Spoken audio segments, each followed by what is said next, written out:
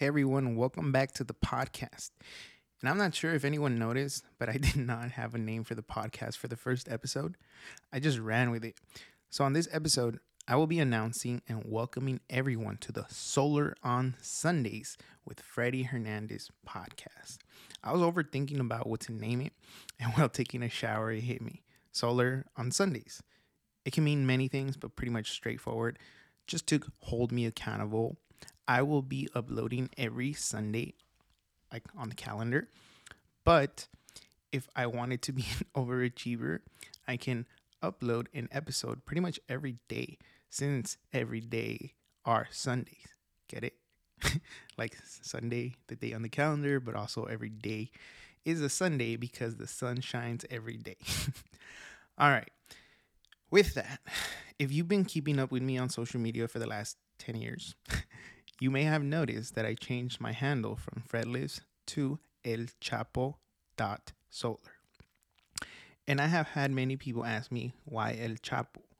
So I figured I would address it with a little bit more context here. So El Chapo is most known as a captured drug lord. But if you read his full story, not just read what a media headline said, you will know that he is a hero turned villain. He has a rags to riches story, selling fruit on the streets of Mexico as a young boy to growing marijuana and opioid poppies at the age of 15 before being recruited into the cartel. On many biographies of El Chapo, it is reported that he was born into a very low income family with an abusive parent who was also involved with drugs and alcohol. And that is the case for many young boys in third world countries or low income housing. And I can verify that because I was born in Mexico, Oaxaca, Mexico. I saw it live, I lived it, and I can verify that that is the case for many families, including my own. Without going into too much detail, from what I got from El Chapo's story, was that he had no choice. His own family got him into the business. His environment was part of the business. And at 15 years old, what other outlet do you have when your own parents are misguiding you? Again, not justifying his actions. He's already been arrested and is in jail for all of his crimes. And that is exactly why I chose to put that label, those scarlet letters, on myself as a reminder of what can happen if I forget my purpose and my mission.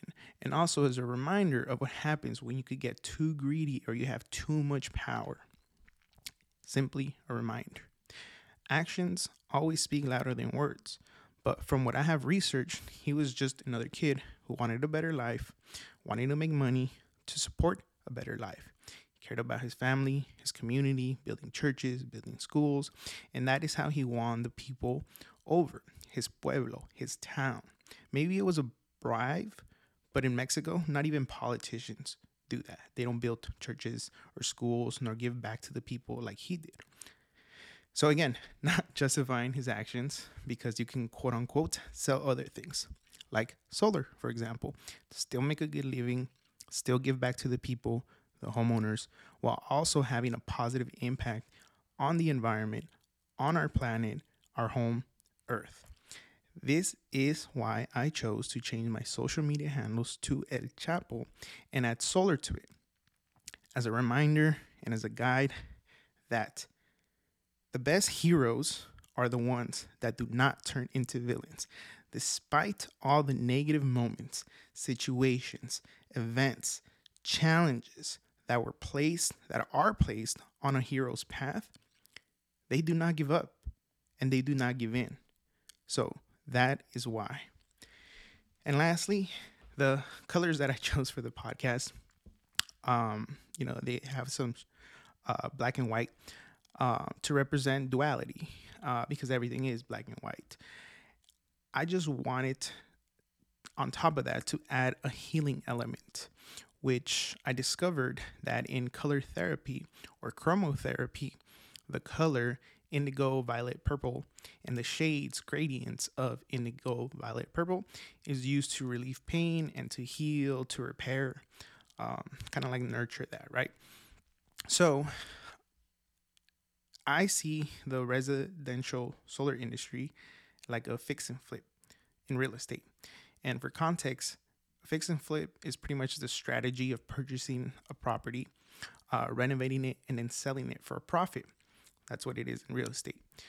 Real estate and solar are very similar, almost identical, but the residential solar industry definitely needs some repairs, some renovations, and by reimagining the process, it can be like a reinvention, the action process through which something is changed so much that it appears to be entirely new.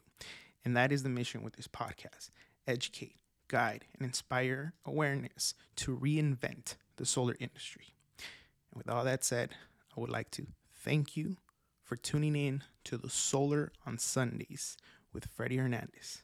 That's me. Thank you. I hope you enjoyed it.